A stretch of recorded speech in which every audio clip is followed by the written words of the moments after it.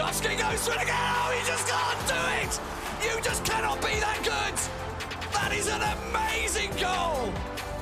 I think he's scored a goal every time he's had a shot.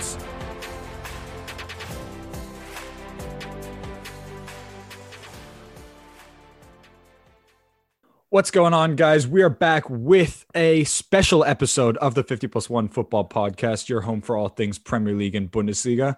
Today, we're going to be having a more in-depth look at post-Fergie Manchester United. But with me, as always, is the Rosed to my Old Trafford, Billy. Thanks for that one, Lewis. Yeah, so we have a special this week. We are joined by a guy who, it's fair to say, he's a bit of an expert in the Old Trafford field. It's Stretford Paddock's very own Casey Evans. Welcome. Hello. Welcome to myself. I'm all right. How are you? Not bad, mate. Good. How are you? Yeah, decent. You're going to bring up some old wounds, but I'm looking forward to this. We promise to make it as painless as possible. Oh, it won't be. It won't be. I'm gonna have to talk. I'm having to talk about some deep trauma here. So, it'll be good. It'll be good. I can get out. It's be like therapy, but there you go. Think of us as your psychologist. Yeah, on the internet, everyone to see. The first step is always talking about your problems. So, with that being said, I think it's fair to say, shall we start with David Moyes? If we have to, but yeah, we can start with David Moyes. David Moyes. I'll start by explaining my feelings to David Moyes era. It's kind of like if you were having a party and then a fire started in the corner, and you were like, "It's okay, the fire's there and it's contained, but we'll just continue having this party and we'll be all happy and thingy." And before you know it, everything's on fire. I can't argue with it as well. That's the thing. Because you think of it, that team that won the league in 2013 wasn't a great team. A lot of players coming to the end of their careers. And then you hand it off to a man who just isn't qualified for the job. Okay, can I just interject here real quick? My main question to you, as you are both relatively well-versed in all things Manchester United as United fans, what was the thinking behind the appointment of David Moyes? Because to this day, I cannot tell you why. So it was a Ferguson appointment. This is what this situation was. Basically, Ferguson saw a lot of qualities in Moyes that he saw in his earlier career of himself. Obviously, Ferguson had managed Aberdeen, Scotland, sort of thing, like those lower teams, and he'd done well with them. And you could say that with Everton, he'd done pretty well with Everton on a shoestring budget. He'd done pretty well to continually get them into just below European places like 7th, 8th, that sort of place. I think the appointment was that what he thought was going to happen was, I've given this man everything he needs. I've given him Wilfried Zaha, who shows a lot of the attributes of a very young Ronaldo. At the time, yeah, it was like he was a very good dribbler on the ball. He obviously needed to work on his finishing and he needs to work on his anticipation and probably bulk up a bit. I've given him one of the best coaching staffs in the world in Rennie Meulenstein. Trying to remember coaching staff name, but yeah, Rennie Meulenstein's probably the big one out of them. He's given them a world-class coaching staff, and he obviously had those older guardsmen in Rio Ferdinand, Vidic, Carrick, who, if you bought new players, they could kind of bed in. And also, what I found out a couple of months ago was he'd pretty much, bar putting the stamp on it, arranged to have Thiago, who went to, obviously, your favourite club, Bayern Munich, all was ready to go. He wanted to join Manchester United. He was happy to join. He'd been scouted and everything. And David Moyes walked in and said, "Never heard of him." Of course you've never heard of him. Your scouts are looking for people for Everton, not United. So he comes in. He says, "I don't know this Thiago." Bin him off. All these coaches that have won the Premier League. There's the door. And Wilfried Zaha will play you in strike for 2 pre-season games and then off to Cardiff you go. So yeah. It was kind of like, it was all set up and he came in with a sledgehammer and smashed it all down. That sounds like it sounds almost like a comedy club. I mean, just the first couple of weeks is just everything that's been planned, sack that off. That's of no use to me. It's only one of the best football managers of all time leaving his blueprint to success, and I'm just gonna bin that. No biggie. Well, the thing is, I've got two clear memories of that pre-season. I was doing work experience in an architecture's firm. Wasn't a lot to do, so I was flicking through the transfer centre on Sky Sports News, and it was Thiago is on. No, Thiago is now going to Bayern Munich. Fabregas is on. No, Fabregas has said no, he doesn't want to join. Sitting up till the window slammed shut, and what did we end up with? Marouane Fellaini. And Marouane Fellaini, who would have been cheaper if we signed him 5 days earlier because his buyout clause expired and we ended up paying more money for him. That summed up our transfer window in a nutshell. I'm actually getting a kick out of this because it just does not sound like a club that is record champions of the Premier League. And, for the longest time was just the front runner in the UK. It just does. It sounds like some mid-table club that are every now and then dropping into the relegation zone. And it sounds like something you'd expect from Cardiff or Crystal Palace. That's what I expect that. But you see that sort of like capitulation from the top clubs all the time, because I feel like one of the things with football and one of the things with football ownership and sort of things, and it goes into other sports as well, is a lot of teams don't realise how good they've got it, and then they think they can just restart it from scratch and do it a completely different way. You've seen it with Arsenal, you've seen it in the NBA with the resetting over there with Miami Heat trying to do it a different way and it completely failing after they had the 2-3 time champions over there. You've seen it with loads of different clubs that they think they have a blueprint to success, and then they get kind of bored with it, or they want a better cost-effective method, and it just falls apart. Yeah, New England Patriots are also a great example of that now in the NFL. So I've got to ask this. I want two moments from that season: best moment and worst. Oh my God, that's if you can pick a best moment. That's having to dig through, sort of thing. David Moyes era United. Is there a good thing I can think of? When he got sacked. When he got sacked was fun. That was great because and the fact that he still hasn't got over it to this day. Like, he has managed 4 to 5 different clubs. He's doing well with West Ham, and whenever he's in a press conference, he's like, oh yeah, this is what happens when you give a manager time. Wink, wink, nudge, nudge. I hate my life.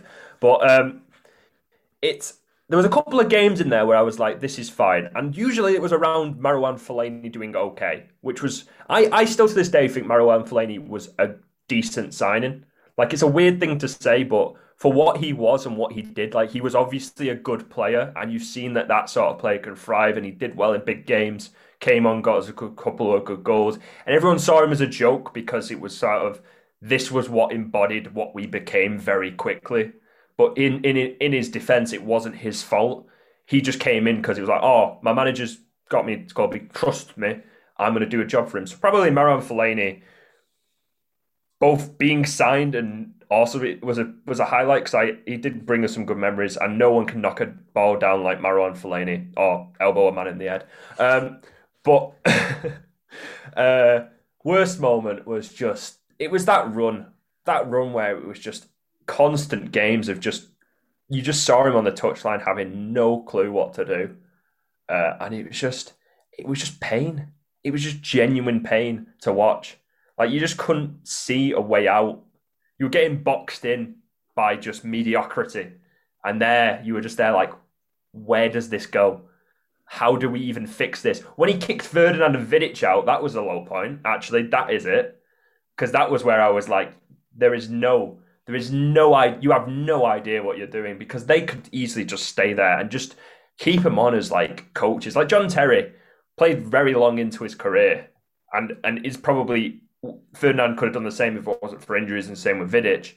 But what he embodied and the sort of experience and the ability he showed to those younger defenders at the time who was there offered so much more than just being like, oh, you can't play every game, off with you.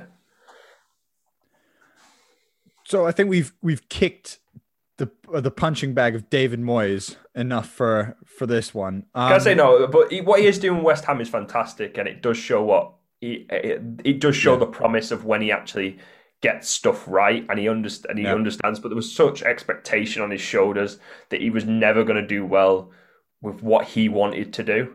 You had to be basically take the square peg of Ferguson out, put the square peg of Moyes in. Everything else stays the same. Yeah, I can see that. But moving on to the next one in that little train, Van Gaal.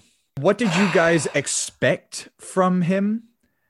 And did you very honestly believe that he would basically return or bring the return of the former glory, so to speak?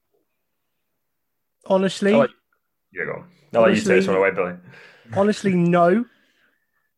But it was what he had done previously at Barca and Bayern and Ajax, bringing through those young players. It was, okay, this is what we're kind of known for. Let's bring in a coach that can do it. I mean, he gave us Marcus Rashford. Fair enough, yeah. It's always a benefit to get Marcus Rashford. But Casey, what would you say? Agree or disagree? Honestly, yeah.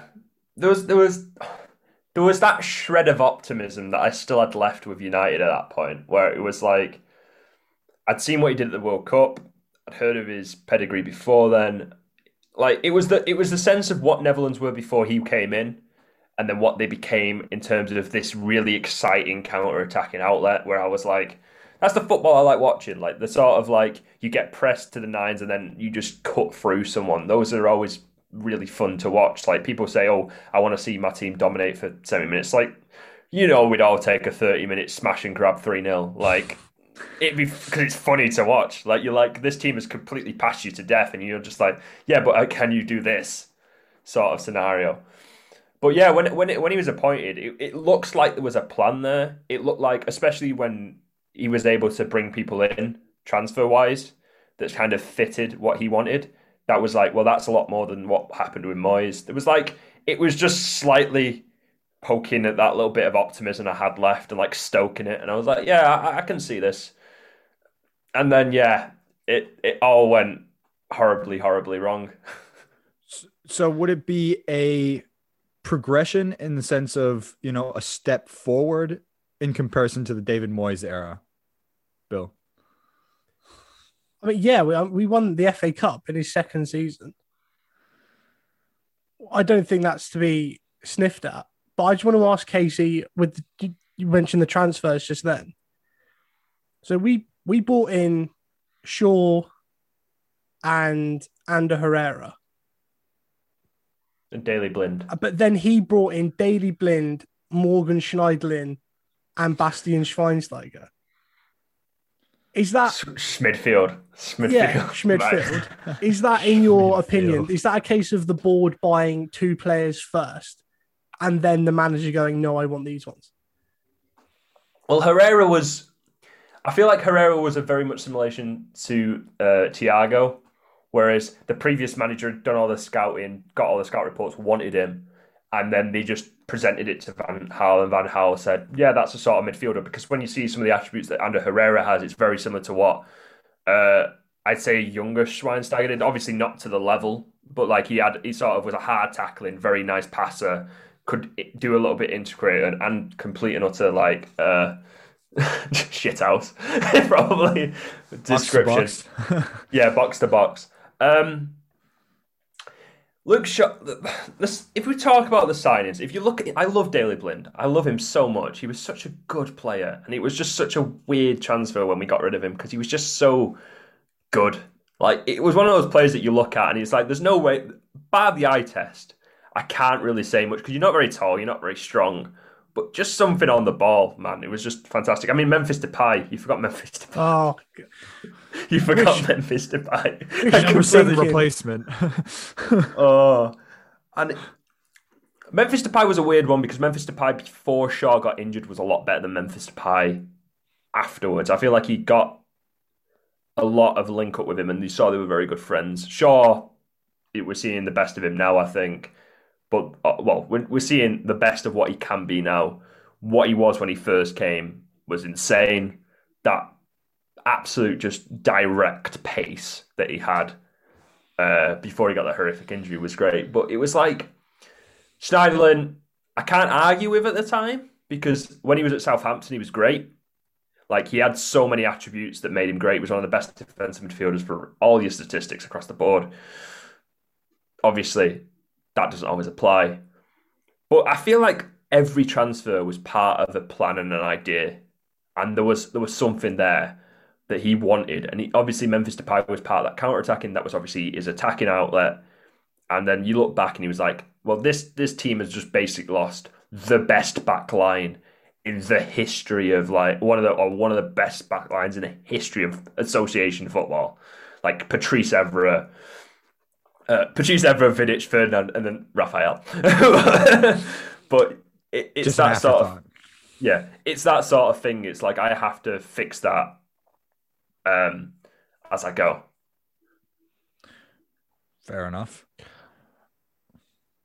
I just want to ask you, with Van Gaal, it wasn't gorgeous football to watch, but was there a game where you thought, I can't watch this any longer? There was many games where I thought, Jay-Moran Paddock always talks about how up his end he didn't see a goal for 3 months, and I didn't go to those games as much back then, but like, it was just those games that you'd watch, and it would go from Jones to Smalling to Blind to Smalling to Jones, and it would just be that constantly, and you'd be like, someone, please, just pass a ball 2 yards forward, just anything. Like, you'd see it, and it'd just be that sort of play where I say, like, you don't mind having like 30% if you make 3 fantastic moves and just go for it. And that's what I feel like the Netherlands had, and what we didn't, was that the Netherlands they were a weaker team on paper, so a lot of teams were like, we can take it to them. And they played a lot of teams that kind of highlighted that. Spain, especially, is one of those teams that likes to hold on to the ball, so it allowed that explosive pace to be shown from the Netherlands in the counter-attacking. But the back end of the Premier League, I mean, obviously the FA Cup was a highlight, and that was some great play by him. But though that 7-game run at the end of the Premier League is some of the worst football I think I've ever had to watch in my life. Not on paper, not like thinking, but just watching it was just complete and utter dross. It was just boring. It just had no life in it. It just was a man of like, I have no idea how to fix this team or how to apply what I want to them to score goals. So I'm just going to default to what I know they can do, which is just pass it around. So then, by contrast, when Mourinho comes in, let me finish. But at the beginning, I'll pose the same question.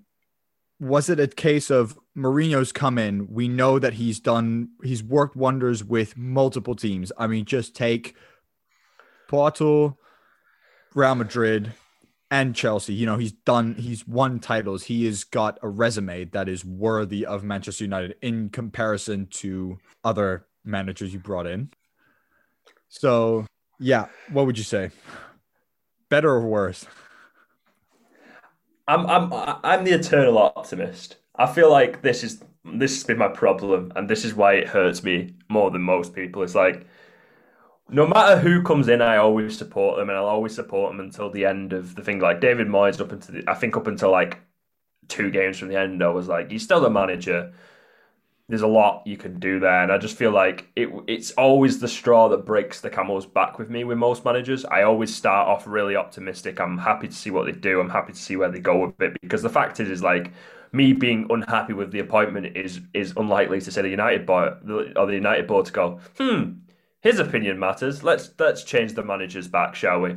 But yeah, Mourinho was a bit more because Mourinho had a tangible success. That success I'd seen. Like a lot of what Van Gaal did was way back with Bayern Munich and Barcelona, but Mourinho, I'd seen the Porto trophies, I'd seen the Chelsea trophies, I'd seen the Inter trophies, I'd seen the Real Madrid trophies. It was all there on paper, and I'd seen him come back to Chelsea after being sacked for being Mourinho or leaving for being Mourinho to come back and then do wonders with that Chelsea team again. So it was like on paper, it was like the perfect appointment. Style of football we'll get into, but in terms of getting the team back to winning, I thought, yeah. So moving on from that, we did win 2 trophies under Mourinho and a Community Shield. Way. Respect, man. Respect the three. And by the way, I'm doing the 3 gesture in the Zoom chat right now, just constantly. But I want to know, because it didn't look like we were going to win much, to be honest. Like we were so many points behind City. And they didn't help him. They didn't save his job in that second season that he had. Yeah, it's a weird one because I feel like Mourinho, the more he's gone on, the more he's kind of kicked into overdrive in how he operates around the dressing room. I feel like we're seeing it at Chelsea. He gave it 2 seasons and then he was like, I don't think you're performing for me. I don't think you're performing for me. I don't think you're performing for me. And we saw it United, second season, it was Pogba, it was Martial. And then in Tottenham, it's been like half a season. He's like, Dele Alli, get out. Like, oh, don't get out. Stay in my club. Do absolutely nothing. I don't know what you're going to do. Just bring the tea. But it's just, it was so weird because obviously like the trophy, the Europa League was such a great result. And it was both a really good bit of squad management and a really terrible bit of squad management because we absolutely tanked the league at the end of the season in order to win the Europa League. We were like, we will not play properly. We will not play the strongest players. We will save them for the Europa League matches and we'll win the Europa League. And it was a sort of all or nothing gambit that kind of paid off.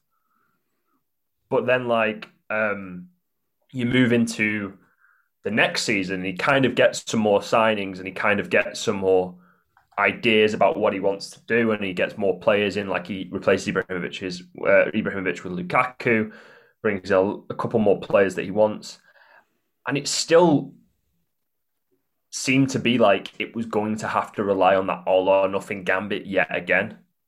Because I think we lost to Sevilla in the Champions League, and it was just like, where is he going? Like, what is he doing? You kind of just looked at it and you're like, and then he couldn't rely on the players that we'd relied on in the past, like your Martials and your Pogbas, because he'd already told him that he wasn't playing him. Like he'd already said, I can't play him. And it was such a pride thing to him that he couldn't be like, there is a way back for you. And I feel like he's learnt that a bit because you've seen that with Ndombele at Spurs, but I feel like that is also the fact that he's got Daniel Levy, who's a lot more involved than our managers. Saying you have to play him, but it was definitely a pride thing where he was like, I'm not going to rely on the players even though I need to. I think the most damaging, almost, it was just, he just seemed to have a complete and utter meltdown in the media. So like you say, after we lost to Sevilla, it was oh, well, what's the difference in going out in the last 16 to going out in the quarterfinals? Like, well, you know, you've won another game. Optimism breeds optimism. You beat Sevilla, chances are you might go through again. And with the whole, towards the very end, with the whole respect rant, I think that was just, his head completely went, for whatever reason. I think with Mourinho, it's always been a pride thing. You've seen when he's fallen out with clubs, it's always been a sake of his pride. And it's earned to a degree. Like when he was Porto, what he did at Porto was fantastic. What he did with Chelsea was fantastic. What he did with Inter Milan is fantastic. But I feel like gone are the days of a past manager's performances affecting your opinions of them now. Like, if Ferguson did something badly, where he had those 2-season runs in the mid-2000s where he just wasn't winning, like at Arsenal, then Chelsea, nowadays people would be calling for his head, like, because he came third with, like, Ruud van Nistelrooy, Ronaldo, all that talent. People would be absolutely calling for his head. But back in the early 2000s, people were like, oh, it's fine. It's Ferguson. He knows how to win. This is going to be all right. He can sort it out and we can build it. And I think Mourinho is very much of that breed, but a bit more prideful. But nowadays, it just doesn't wash. And when you start losing and people start questioning you, he's like, I can't handle this because I know I'm a good manager. You've seen what I've done. Why can't you understand that I'm a good manager? But he just can't understand that people just can't see. They can't see the trees for the forest, so to speak. They can't see what's right in front of them. Yeah. So would you say it's a thing of what was also, you know, the kind of the topic with when we saw Guillaume Balaguer have a talk during our university years, do the English media just not have enough respect for the process? You know, the process of building up a team, the process of getting, you know, your tactics ingrained into a team.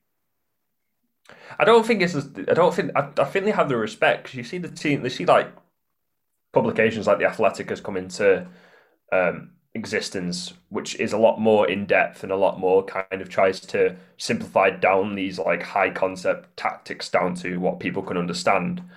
But I don't think it. I think it's just the thing is the media, and having done a journalism degree, I kind of am a bit biased in this. Reflects the public's opinion.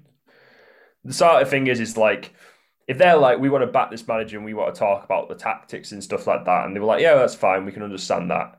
They probably would do that because they would be able to think it. And I feel like the fact is, you see it in the press conferences, the managers actually get on well with the media, but then sometimes they're like, well, you're telling me that I can't do my job properly. But it's like, it's because everyone on social media has been telling you you can't do your job properly. I'm just jumping on that because that's what sells. It's a very much a sense of, in the same way the manager is just doing his job, the media are just doing their job. Like, and yes, you can say sometimes it's a bit scummy and sometimes it's a bit thingy, but the fact is they're only reflecting what people want to hear. The media, a lot of the time, is just telling you what you want to hear. They want to hear that the manager doesn't know what he's doing. They want to know that he's fallen out with someone, because that explains something that they can't quite understand. They can't grasp why this team is playing well, isn't playing properly, why that player is not playing, why that. And if you just put it into simple terms, like, oh, I heard a rumor that someone had a bit of a fallout, someone will blow it up somewhere, and it just makes sense. Like, it just falls into place for people. So, in keeping in that tune, would you say that Ole Gunnar Solskjaer has now gotten the grace of people, of the public's opinion, and by and large the media's opinion, because he is a club legend? It's weird, isn't it? I think you'll agree with me, Billy, that you've seen a lot of a trend of, it's a goodwill. It works with goodwill for so long. And I feel like he got the job on that, but the reason he stayed in it isn't so much like, you've seen Lampard got appointed, Zidane got appointed. Pep Guardiola, very early on, started out in the Barcelona academy and then moved up. Like, that's kind of like the starting blocks. But you've seen it before where people respect this player and they won't want to see them fail admissionally, or they won't have that doubt straight away because they want to see them succeed. So goodwill always is a decent employment strategy, but then at the same time, it's like, but it can turn sour very quickly. Yeah, I think Ollie was a weird one, because Mourinho left after the loss to Liverpool, and there was all that talk of who was going to come in. That Laurent Blanc was thrown around for a bit. And I'd come to terms with that. It's like, okay, well, it won't be a long-term thing. And then it was, we'll get Solskjaer in. And I've got few memories of watching him actually play. I think my most vivid memories of him are being that god-awful with Cardiff. But it just worked. Something happened, something clicked, the shackles came off to begin with. And that night in Paris probably got him the job on a permanent. Yeah, like it did. It definitely did, because it was a sort of a thing of, if you looked at that team of the past three managers, if they were put in that situation, yes, it was very lucky, but the fact was is we took a game to Paris Saint-Germain.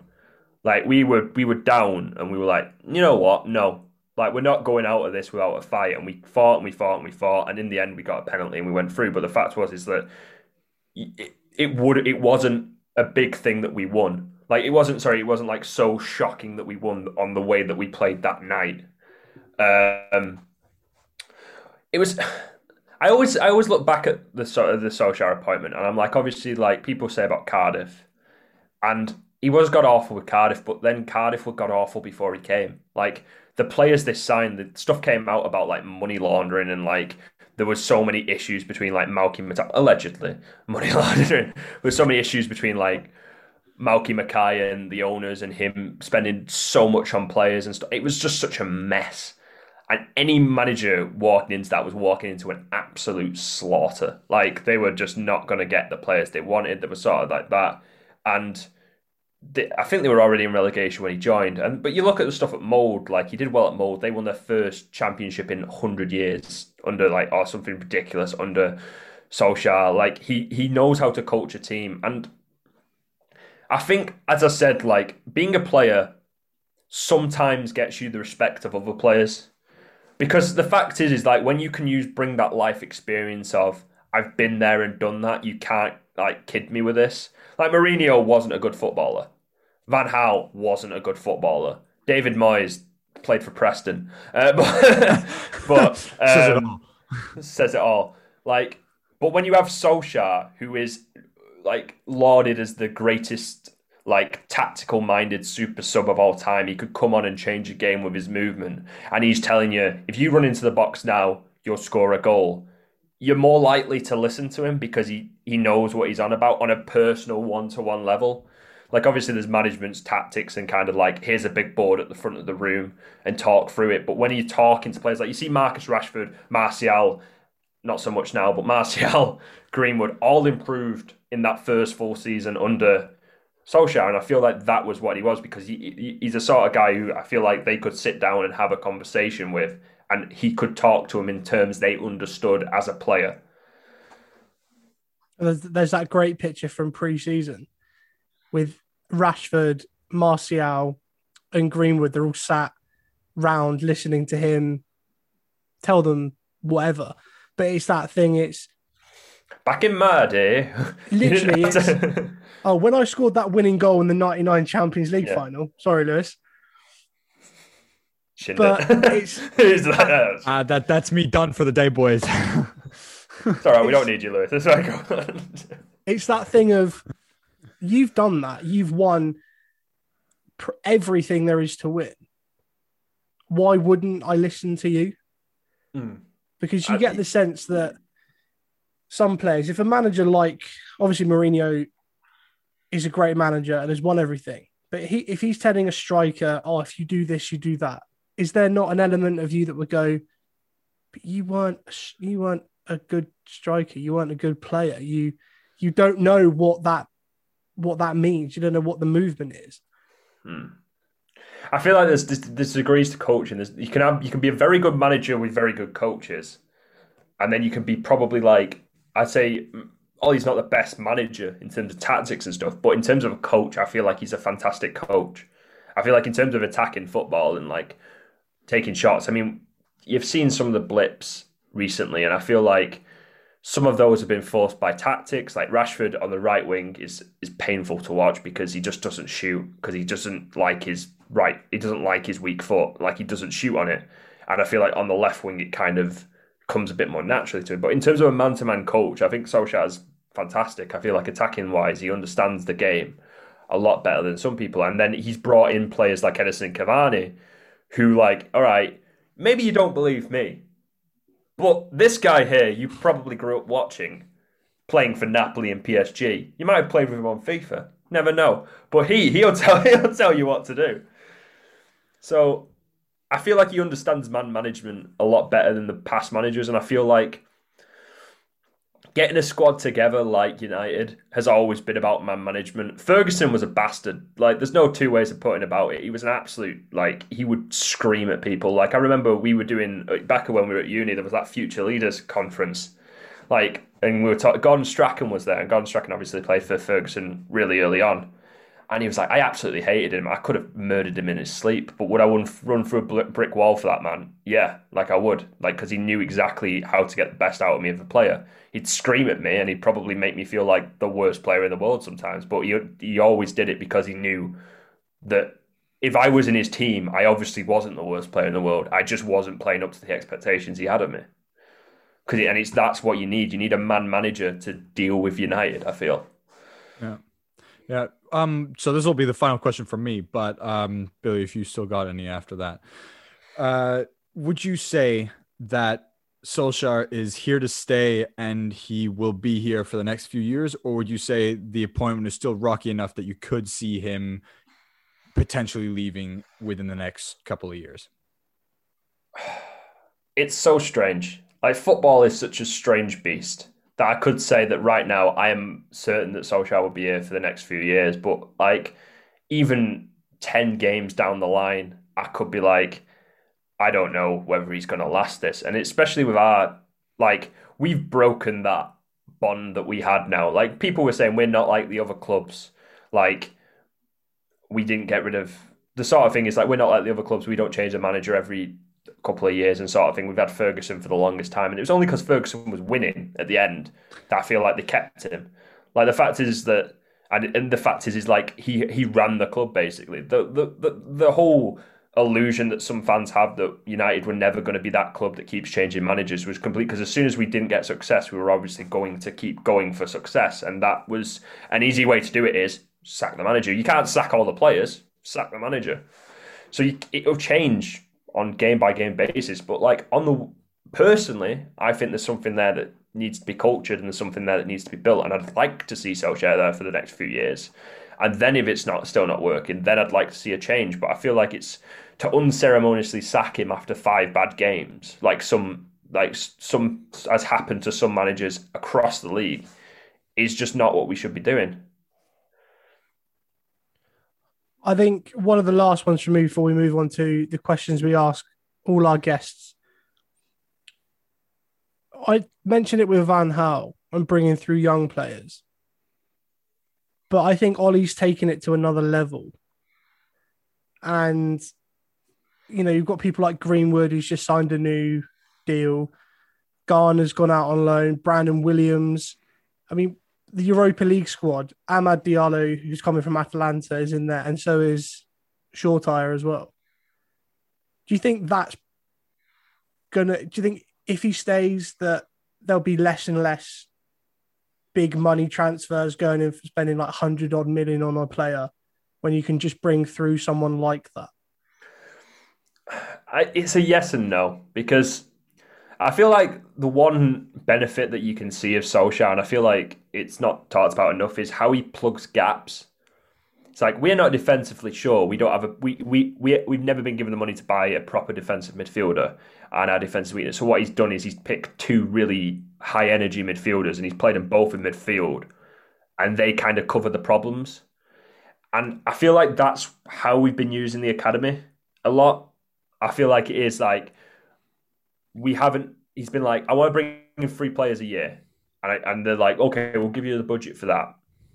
We won't give you the budget for massive ones like Sancho and stuff like that, but we'll give you the money for those sort of things. And in the end, he's been like, okay, what are the stopgaps I can make that are, 1, fix my problem right now, 2, could fix my problem in the future, or 3, fix my problem until I can get someone else. Like, it's a sort of, Greenwood is very good on the right wing, but I feel like there are better. And I feel like the fact is that like Greenwood as a sort of creative element isn't as strong as him as a forward element. And I feel like it is a matter of we're trying to develop him now so that he can play striker later on in his career. And he's just trying to get in some movement drills and stuff in, so he's just on the pitch. And I think that's how we're playing it now. And we brought in Diallo because if we brought in Sancho, there was no way that you swap him out as much as you do. But with Diallo, there's going to be an instant sort of he can play one game sort of scenario. But then if we get someone like Sancho, like I don't see us looking in the right wing for the academy for much longer. Like, I feel like Greenwood, Diallo, that's set. Like, there's no one going to come in like that. Fernandes, we've seen Donny van der Beek come in as cover and a rotation option. He's hardly getting a game because Fernandes wants to play every game. So you're never going to see someone come in the number 10 role.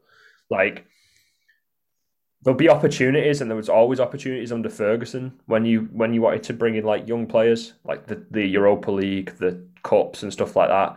But I feel like we'll see less and less if we start to get investment and if we start to fill in the gaps of players from the academy coming through. But that's just, I think, the natural progression of football. And I would like to see the fact is that I feel like you'll still see the cream of the crop coming through. You'll still see your Mason Greenwood, you'll still see your Shortires, you'll still see like obviously Diallo being bought in, and maybe Garner and stuff like that. The ones that are exceptional players come through, but we'll see less of those ones that aren't quite the cut. Like if Garner, Levitt, and Galbraith, if the three of them are making a push for the first team, only one will go, I feel. That sort of scenario will happen. You'll see less of your Mane, Biram, Dioufs and more of your Mason Greenwoods. What a man, playing right wing back for Stoke. When he was one of the funniest moments. I was like, looking at the team sheet, I was like, oh, Stoke have Mane, Biram, Diouf. Maybe he'll do a job. And I just looked at it and I was like, this man is playing right wing back. What is this? So the questions that we ask everyone that comes on here. Yep. So first of all, the best game that you've ever seen live? That'll be last season. The 2-1. Was it 2-1? It might have been 2-0. I should know the score. The one against City last year, where McTominay scores. Oh, yeah, the 2-0. The 2-0. I thought, for some reason, I can't think of United without United conceding at the moment. It's a problematic situation. But the 2-0, yeah, so the best game I should see live, I should know the score of. Yeah, 2-0 against City. That McTominay one where he scores from thinking everyone in the stadium went mad. Like, there was a guy stood next to me. I looked that way, came back, wasn't there, looked down, and he was like on top of people like 4 rows down, just screaming. It was just such an atmosphere. And obviously, like, everyone went in like, we've beaten before, but this is probably going to be the sort of case of it's end of season City. They're going to be pushing for the title. They'll probably take this so much more seriously. And then we just obviously just scored that second goal, man. That was just Gallo knocks it down, tries to clear it, and then McTominay, just as it flew, everyone just knew what was happening and everyone went mental. It was brilliant. That's the game with the Fernandes chip over the wall to Martial as well, isn't it? Yeah. Oh, that's fond memories. I would have wished, like, I feel like there's games that would have that atmosphere, like the 6-2 versus Leeds and the 9-0 versus Southampton. That would have been something else to be at. But in terms of capturing that level of atmosphere, there's nothing that beats that game. Last game in front of fans as well at Old Trafford. Right. What a game to sign off on. Second question. The best player you've ever seen live? Oh, this is a hard one. Probably not at the time I saw him. As in I saw him throughout, but at both ends. But Wayne Rooney, like, it's just something about Wayne Rooney that just, I feel like he just gets so disrespected. Like, you see the best strikers in the Premier League and no one ever talks about Wayne Rooney, despite the fact he has 200 odd goals or 100 odd assists and he's the only player to actually have that. He's like, or the unlike striker. It's like there was a work rate there that you just don't see. You could see like Wayne Rooney up top of the end of the pitch, trying to score a goal, trying to get an assist, and then you get countered on and Wayne Rooney would be somehow back. And he's just mad. Like, there's obviously other ones. I saw a friendly against United versus Valencia. I obviously had David Silva, Juan Mata, and I think David Villa was still there at the time. So I could say, well, they went on to have fantastic careers, didn't they? But yeah, it's got to be Wayne Rooney. Like, Ronaldo's close, but Wayne Rooney. And finally, your favourite player? My favourite player. There's a mixture. I love Kaká. Like when I was growing up, you had your Samba style, like Ronaldinho's, your Kakas. You've obviously got Ronaldo at United, but it's gonna be a weird one. My favorite player is Francisco Totti. Like I love Francisco Totti. I love everything he stood for.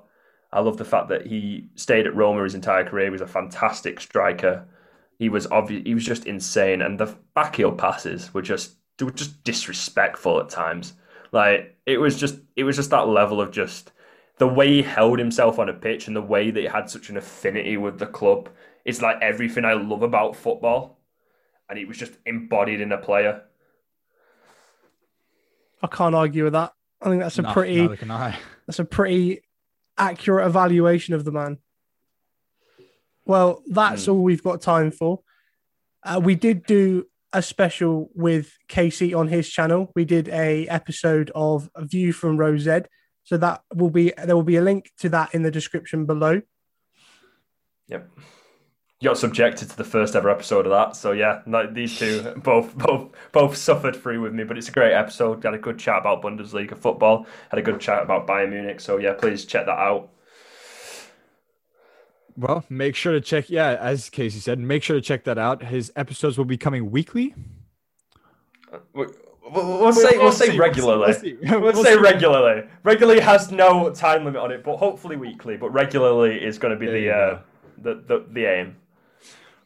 Anyways, regular content. Regular content. Yeah, regular content. I'll have other stuff on there. Scout reports, everything you want to see. There you go. So, I mean, if that's not an advertisement for that channel, then I don't know what is. But thanks so much for tuning in to this special episode of the 50+1 Football Podcast. We will be back with the European edition tomorrow, and the first European edition in a while, I should say. But thanks so much, Casey, for joining us and giving us your insights on the club you love, the club you sometimes also loathe, but mostly love. I always love them, but it is love-hate. It's a sort of like they're strangling me to death with my own love. Like, I think that puts it pretty much perfectly. Of course, don't forget to subscribe, like, share, comment on Instagram and Twitter. Make sure to check us out on Google Podcasts, Spotify, and our RSS feed. But thanks very much for listening, guys. Keep calm. Love the beautiful game.